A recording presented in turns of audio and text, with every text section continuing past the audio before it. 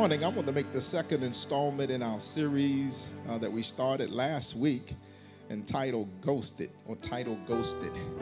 So I want you to grab your Bibles and go with me to the Gospel of John this morning. Amen. If you're not standing, come on and stand as we reverence the Word of God this morning.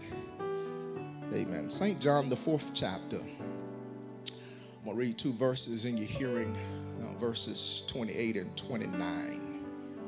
John 4, 28, 29. Very familiar scripture to some. Amen. The Word of God reads, John 4, starting at the 28th verse. Then leaving her water jar, the woman went back to the town and said to the people, "Come see a man who told me everything I ever did. Could this be the Messiah?" Let's pray. Father, we thank you today. Thank you for your love. Thank you for new mercies. Thank you for extended grace. Thank you, God, for just being able to come into the house of worship on today. Thank you that we can praise you and worship you in freedom. Thank you, God, that we can assemble ourselves together yet one more time to hear your word. So, Father, I pray that your word will fall fresh upon your people. For the entrance of your word giveth light. So, God, do what you do. We come here today to be empowered in our inward man, that we could leave this place and go out in the world and live a life that is acceptable unto you, a life that illuminates, a life that causes others to want what we have, which is you. So we thank you. And I pray that the words of my mouth and the meditation of my heart will be acceptable in thy sight, O Lord, my strength and my Redeemer. In Jesus' name, amen. You may be seated in the presence of the Lord this morning. Amen. This week, I want to talk to you from the subject, the woman after the well. The woman after the well. The woman after the well. Because how many know that is what you do after you meet Jesus that matters? Yeah, what you do after you meet him. Because we've done a lot of things before we met him. And I'm so glad that he's able to put that away. Y'all ain't gonna help me. Yeah, I've done some stuff. I've said some things. But I'm so glad that we have a God that after we meet him changes the dynamics of our life. Yeah. So last week we defined ghosted as the act or practice of abruptly cutting off all contact with someone, such as a former romantic partner, usually without explanation, by no longer accepting or responding to a phone call or instant message, Facebook, etc. The cutting off, the ghosting. And we asked last week how many people have been ghosted before. And there were several people that raised their hand. And then we asked how many people ghost others. And we have several raising hands as well. But the truth of the matter is that no matter whether we've been ghosted or been the ghoster, it impacts the lives of people. And I believe that we're living in a time where God wants us, his people, to be the salt, the light, the witness in the world in order to bring people from where they are into a greater relationship or into a relationship with him. Because he loves them. He loves them. No matter how we feel about anybody, understand God loves them. Yeah, they were created in his image and his likeness. They may not look like you, may not talk like you, may not sound like you. But the truth of the matter is they are yet gods. They are yet gods. I ran across this article last week, this story that talked about a man named Hyman Markle. Hyman Markle was a World War II veteran. He was a second lieutenant in the military, and he received multiple medals, including the Purple Heart. Well, Hyman died, and he died in 1945, and his medals were lost for some 70 years until this apartment complex manager began to ramble through some boxes and came across these medals. And with the help of a nonprofit institution that would go out and help those that lost medals to find their home, he gave these medals to Hyman's daughter, a daughter he had never met. Can you imagine how she must have felt when she received these medals that were her father's? Yeah, they were lost, but now they were found. And we all have experienced losing things, whether it's losing our keys or losing our wallet or losing our purse or, lo and behold, losing our cell phone. Because we'll do some things to find that cell phone. Yeah, we'll test some stuff up to find that cell phone. I wonder sometimes, what were we doing before the cell phones? Yeah, because it seems like we got to have it everywhere we go. So we've all experienced that. Luke, one of Jesus' disciples, tells us about a similar parable of someone losing something and finding it. Luke 15:8-9 says, or suppose a woman had 10 silver coins and loses one.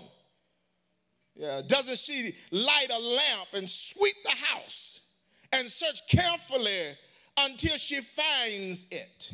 And when she finds it, she calls her friends and neighbors together and says, rejoice with me, I found my lost coin. Yeah, and I know you might be saying, what's the big deal about a lost coin? Yeah, I mean, it's just a coin. In fact, the coin was only worth some 15 to 20 cents, and even with inflation, that's no fortune. But the truth of the matter is that in those times, Palestinian women that had gotten married, they received 10 coins. Yeah, these coins were sentimental.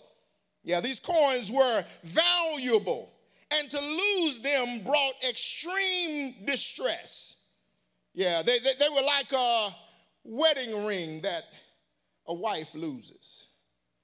Yeah, ladies, those that are married, if you have ever lost your wedding ring, misplaced it, yeah, you're going to sweep the house. Yeah, you're going to tear up everything to find that particular ring because it's sentimental. It has value to it.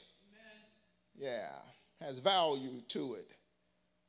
So this woman, would rejoice at finding her lost coin or ring. So imagine, just like that, the angels in heaven rejoice over one lost soul that is brought back into the kingdom of God. Yeah, because each of us, are precious to God, and he grieves every lost soul, and he rejoices whenever one of his children is found and brought back to the kingdom of God. He rejoices. Yeah, Luke 15:10 tells us, in the same way, I tell you, there's rejoicing in the presence of angels of God over one who repents. Can you imagine one that comes to Christ and the angels in heaven are rejoicing and praising God and throwing a party just because of one? Well, imagine someone significant to you turns up missing. Yeah. Imagine it's your mother or your father or it's your spouse or your best friend or maybe it's your child. I mean, sadness and panic would be immediately and immense. Yeah, there would be some aching and some pain found on the inside. I mean, suppose I believe that your entire existence turns upside down to search for them. And the price that you're willing to pay, yeah, is nothing compared to the one that you lost. Yeah, do you feel that? Yeah, losing someone, the pain and the anguish. But now imagine finding them. Imagine you're looking for them, or they search for them, and lo and behold, now they're found safe and sound and returned to you. I mean, the joy that you would have would be incredible. It would be immense. You would just be full of joy just because you found them. Yeah. And the price that you had to pay to get them would be an afterthought. Because now that individual is found. So my question to those of us that follow Christ, do you feel the same burden for people in your life who are separated and missing out on a relationship with God? Yeah, because think about it. That person is separated from God, does not have a relationship with God. They're lost. They're out there, but they need to be found. And see, my prayer is that as a church and as Christians, that we have a greater burden for those who are far from God. That it's just not about our for and no more. That we're just not rejoicing because now we're saved and God has cleaned up our lives. But what about the person that's behind you? What about the persons that beside you? What about your neighbor? What about your coworker? What about that person that is going through and experiencing the same things that you had to experience? See, my prayer is that we experience a greater boldness to share God's story in our story. That we just don't rejoice at our deliverance. The fact that he delivered us from fornication. He delivered us from adultery. No, he saved us, gave us the new job, or gave us the new house. That we don't settle in and rejoice at that, knowing, yeah, that somebody else needs a little help. Yeah, my prayer is that we would discover greater belief of the power of salvation. There is a power in salvation. There's a power in being delivered. How do I know? Because those of us that have experienced it and now that are saved, it was power that delivered us. It was power that set us free. Not our own power, but the power of the King of Kings and the Lord of Lords. Yeah, because we tried to get right. Yeah, we tried to clean up our action. Yeah, we would do it for a day or two and fall back in the same routine. We would do it for a month maybe, but oh and behold, that particular instance would come in our lives where we would go back. But thank God for Jesus. Thank God for his power to set us free and his power to deliver us. I'm reminded of another one of Jesus' disciples named Philip. Like many of the others chosen, Jesus simply asked Peter. But there's a little something else in the text. John 1:43 says the next day Jesus decided to leave for Galilee, and finding Philip, he said to him, "Follow me." Yeah, Jesus would often invite those around him and those around his disciples into a relationship with him. But then in 45, it says, Philip found Nathanael and told him, we have found the one Moses wrote about in the law and about whom the prophets also wrote, Jesus of Nazareth, the son of Joseph. Did you catch that? I mean, Jesus found Philip and Philip found Nathanael. Yeah, Jesus found Philip and Philip found Nathanael. My second question to you is, who is the lost soul that you have found? Yeah. I mean, who is the person or the people that you're talking to about Jesus? Because the truth of the matter is, just like Philip, yeah, just like he was rejoicing in the fact that he met Jesus, we ought to take that same enjoyment and joy and find somebody else and bring them into a relationship with the God that we serve. Now, I know you might be saying, well, Pastor, you don't understand. It didn't go well the last time.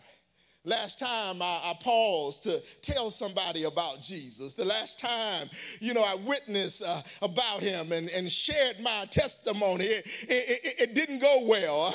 It didn't go well. But the truth of the matter is that in spite of what we think, we have a responsibility to share. I mean, look at what Philip said in 46. He says, Nazareth, can anything good come from there? And Nathanael asked, come and see, said Philip. And see, Nathanael says this because Nazareth was despised. Because in Nazareth, there was a Galilean there that the Roman soldiers had set up. So they took kind of a disdain to Nazareth. So he's saying, can anything good come out of there? But Philip still invited Nathanael. Yeah, let me pause right here and say, in spite of what people may say, we still have to have the determination to invite them to Jesus. Yeah, we can't be deterred by their response. Our job is to share. Our job is to talk about Jesus. And when we do that, we're opening up an opportunity for somebody to meet this Jesus that we love. Yeah. I mean, we see the same thing in our text this morning. We see a Samaritan woman. We see her at the well. She goes to the well, and she goes to the well by herself, which is critical.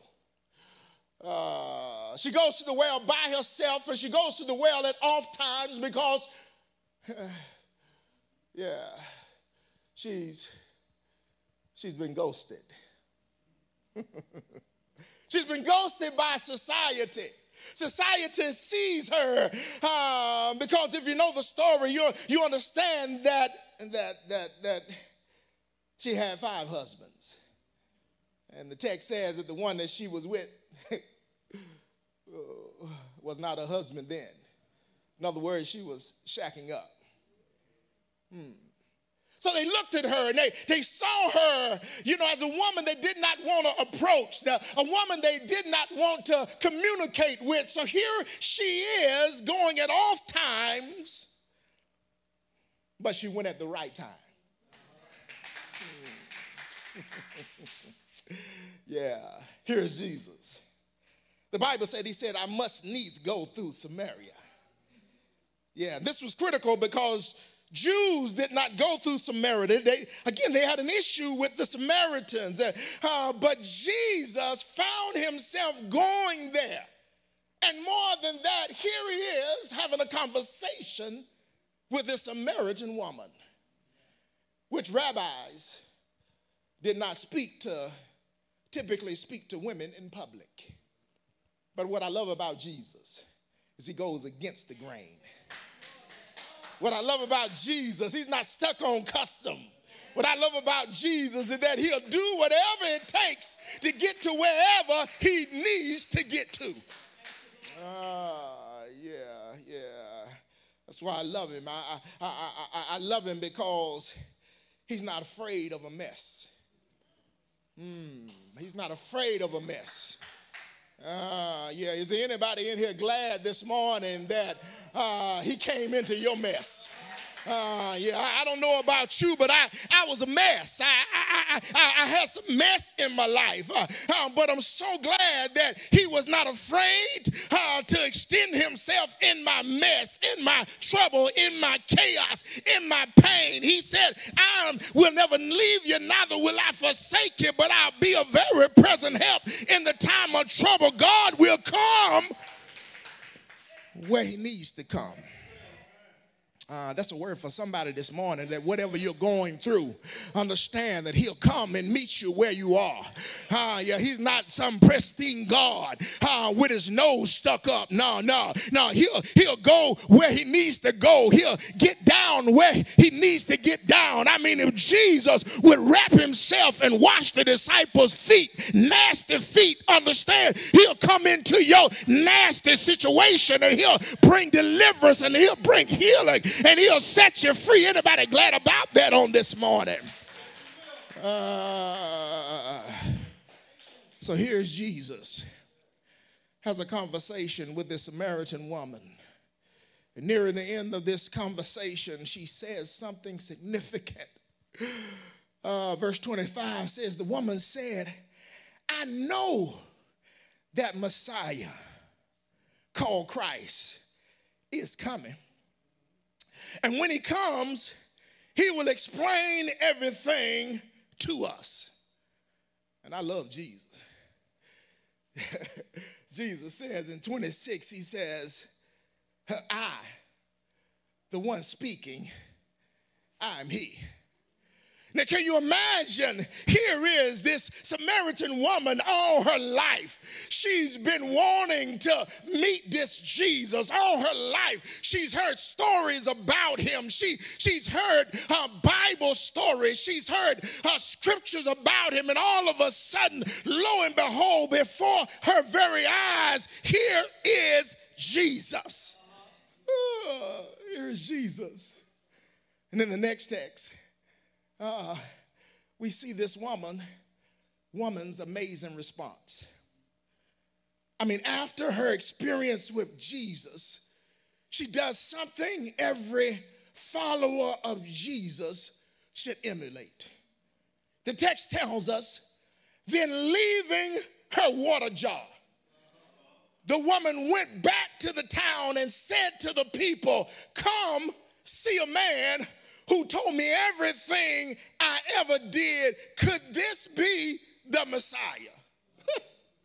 Now the woman either forgets her water jar, which is the reason why she came to the well initially, was to get water, or she saw something in Jesus that was so powerful that she needed to go back and tell somebody else about this man.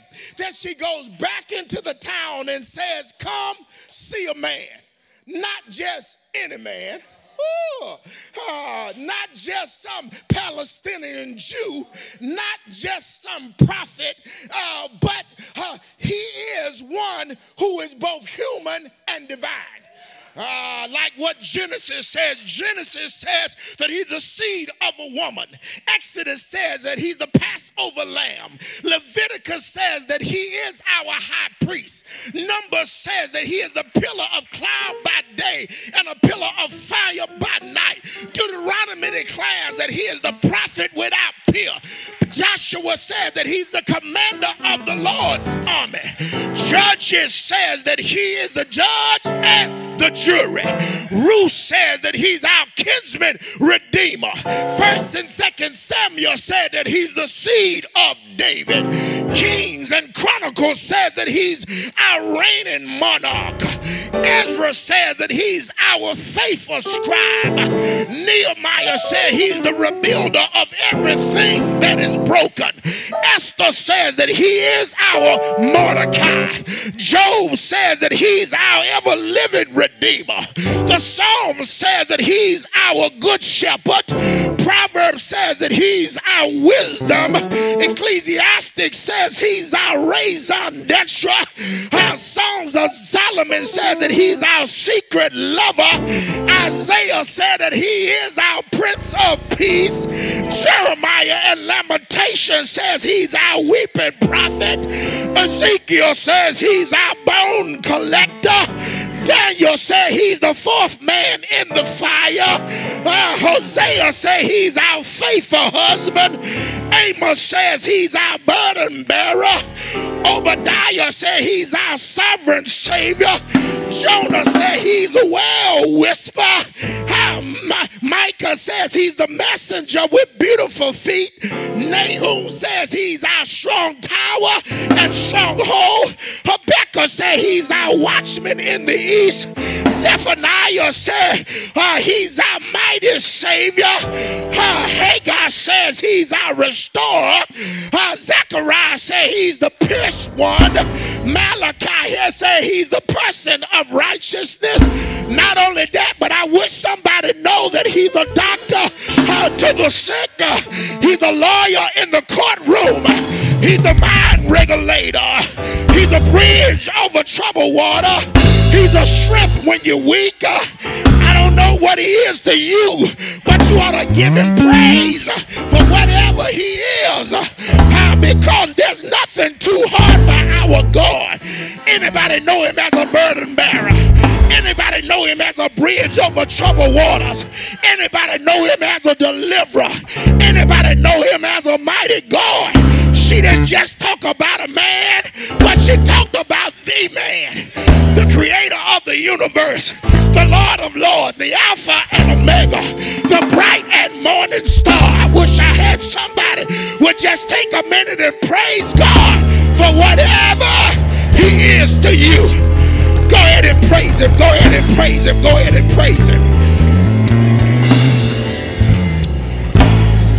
She was just not talking about any man.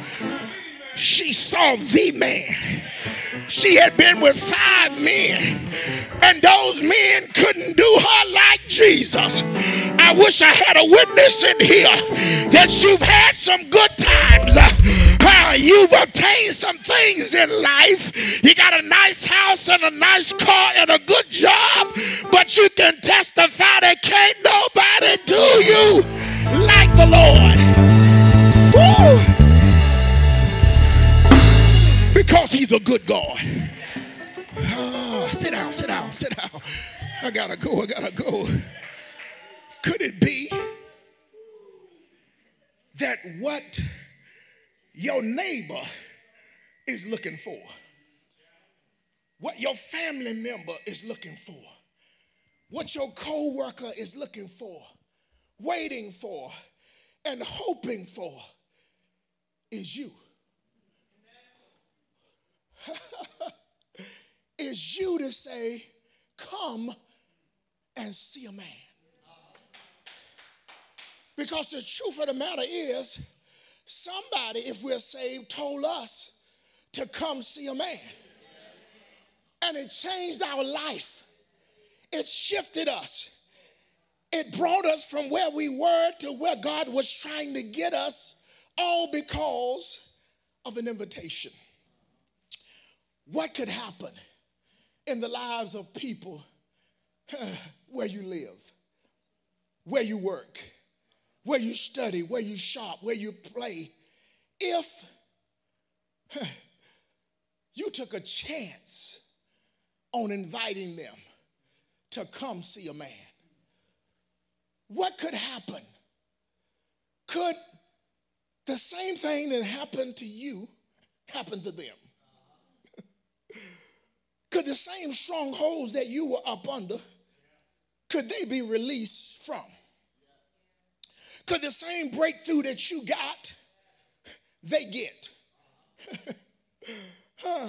I mean, what could happen? I mean, we see this woman that was ghosted by the town go back in the town.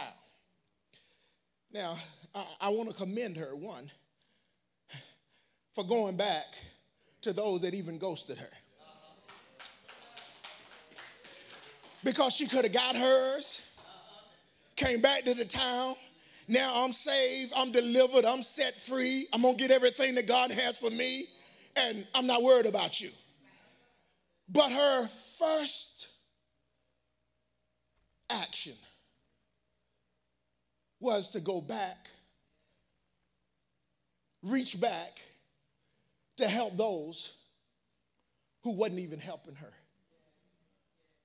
Shows the compassion, shows that she was being transformed into what God came to Samaria for. He didn't necessarily have her on his mind only, but he had a whole town on his mind. Can I suggest that Jesus does not save you just for you, but he got your family on his mind. He got everybody you connected to on his mind. Those messed up children, maybe that spouse, maybe that mother, maybe that father, maybe that niece, their cousin that's going through. He's got them on his mind, but he has to deliver you in order to get to them. The text tells us, verse 30, she goes back to the town after the well experience, after being at the well with the whale. Could it be that the water that she really needed was not natural water, but that she found spiritual water, that she was willing to leave her water pot because her thirst was quenched? The text says, after she went back, it says they came out of the town and made their way toward him. I mean, these people were literally walking through the fields toward Jesus and his disciples.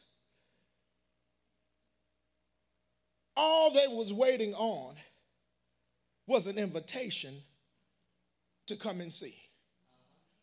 Can I suggest that that's all that people are waiting on, is an invitation to know that somebody cares about them, that somebody has them on their mind, that you see them in their critical condition, and because you see them, you're not turning a deaf ear or a blind eye, but you want to help bring them into the fullness to experience the King of Kings and the Lord of Lords. I mean, these people were literally walking through the fields. And the text says, 36 and 38, I'm just about done. It says, even now, the one who reaps draws a wage and harvests a crop for eternal life, so that the sower and the reaper may be glad together. Thus the saying, one soweth and another one reaps, is true. But then it says, I sent you, point to you. He says, I sent you to reap what you have not worked for. He says, others have done the hard work, and you have reaped the benefit of their labor. The wages that Jesus is talking about here refers to the joy of working for him. Because there's a joy of working for Jesus. I know we like working for all these other companies and all these other benefits, but can I suggest that there's nothing like working for Jesus? Can't nobody pay us like Jesus can pay us. I wish I had a witness in here. That can't nobody give us benefits like Jesus can give us benefits. Because when I'm going through, I call the job, and the job ain't going to be there. But when I call Jesus, he'll be there in the midnight hour. He'll be there when whatever I'm going through, he's the answer to every problem. So there's a joy. There's a joy in seeing other people get saved. I mean, not only should angels rejoice, but we should rejoice. One, because it should cause us to have a flashback of the hell that we came out of, the problems that we experienced, but yet God rescued us, snatched us out of that problem. So it should cause a joy, wanting somebody else's life to be saved. So he says these wages come for both the sower and the reaper. So we have a responsibility. Yeah, one planteth and one soweth, and God give the increase. So we've got a responsibility to do one or the other, to sow or to water, and wait on God. I know we don't like to, sometimes we want to do all of it. We want to see all of it manifest right before our very eyes. But the truth of the matter is, their situation may get worse before it gets better, but our job is to plant and our job is to water, and God will come along and bring them into a relationship with him at the right time. 39 and 42, and I'm gone. It says, many of the Samaritans from the town believed in him because of the woman's testimony. Because of the woman's testimony. I mean, who are you testifying to? Who are you talking to about the goodness of God? Who are you talking to about Jesus, who delivered you, who met you, who saved you? Who are you sharing that with? Are you talking more about things of the world than about God? Yeah, because nobody has done more for us than he has. The Bible said that we are his witnesses, that we're written epistles being read every day of our life. He says, he told me everything I did. So when the Samaritans came to him, they urged him to stay with them. And he stayed 2 days. And because of his words, many more became believers. And I love 42. It says, they said to the woman, no, we no longer believe just because of what you said. Now we have heard for ourselves. Our job is to lead them and lead them to God so that he can share with them, that it be your testimony that brought them, but it be his word that keep them. So imagine, and I'm done. So imagine the people in your life who are far from God experiencing this. Imagine that wayward child who you're trying to pour into, but yet they're off doing their own thing. Imagine that spouse, who you're trying to set an example for. Imagine that mom or that dad, who you're trying to share Jesus with. Imagine that cousin. Imagine that nephew.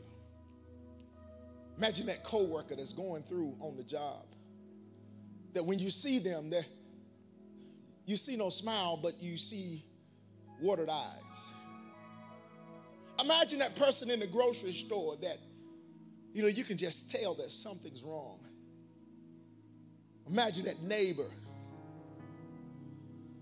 Yeah, that you know that you can discern that something's wrong there. There's no peace in the home. I mean, you hear them bickering and arguing. Imagine them experiencing God. Imagine them being like those people that were coming across the field to see Jesus. Imagine all their life and imagine the pain that they were going through. Imagine the hopes that things would change. But all of a sudden, now hearing about a man that could ultimately, could he be the one? Could he be the one that changed my life? Could he be the one that set me? Could he be the one that delivered me from alcohol, from drugs? Could he be the one to help heal my emotions? Could he be the one that bring regulation to my mind? Could he be the one that wipes away my tears because I'm hurting and I can't find no answer? Could he be the one? Could he be the one that I've been looking for? Yeah. Imagine them finding him. Imagine lost but now found. Imagine them now safe and sound in his arms. Imagine them eternally secure because they were on their way to hell, just like you and I. But now, we've helped bring them out of darkness into the marvelous light. Imagine what joy that would feel. Not only for them, but for you. Knowing that you had something to do. Can you imagine? Can you imagine getting to heaven? And can you imagine those of whom you've deposited in coming up to you and saying, if it wasn't for that word that you gave me, if it wasn't for that compassionate act of love, I don't know where I would be. If it wasn't for just that one word, when I was going through my darkest moment, but you were there, you shared that word. Can you imagine the joy that would bring? Imagine celebrating. Now that they've found Jesus. Can I suggest that that's what all of us want to feel? Do I have any witnesses in the building? That that's what you want to feel?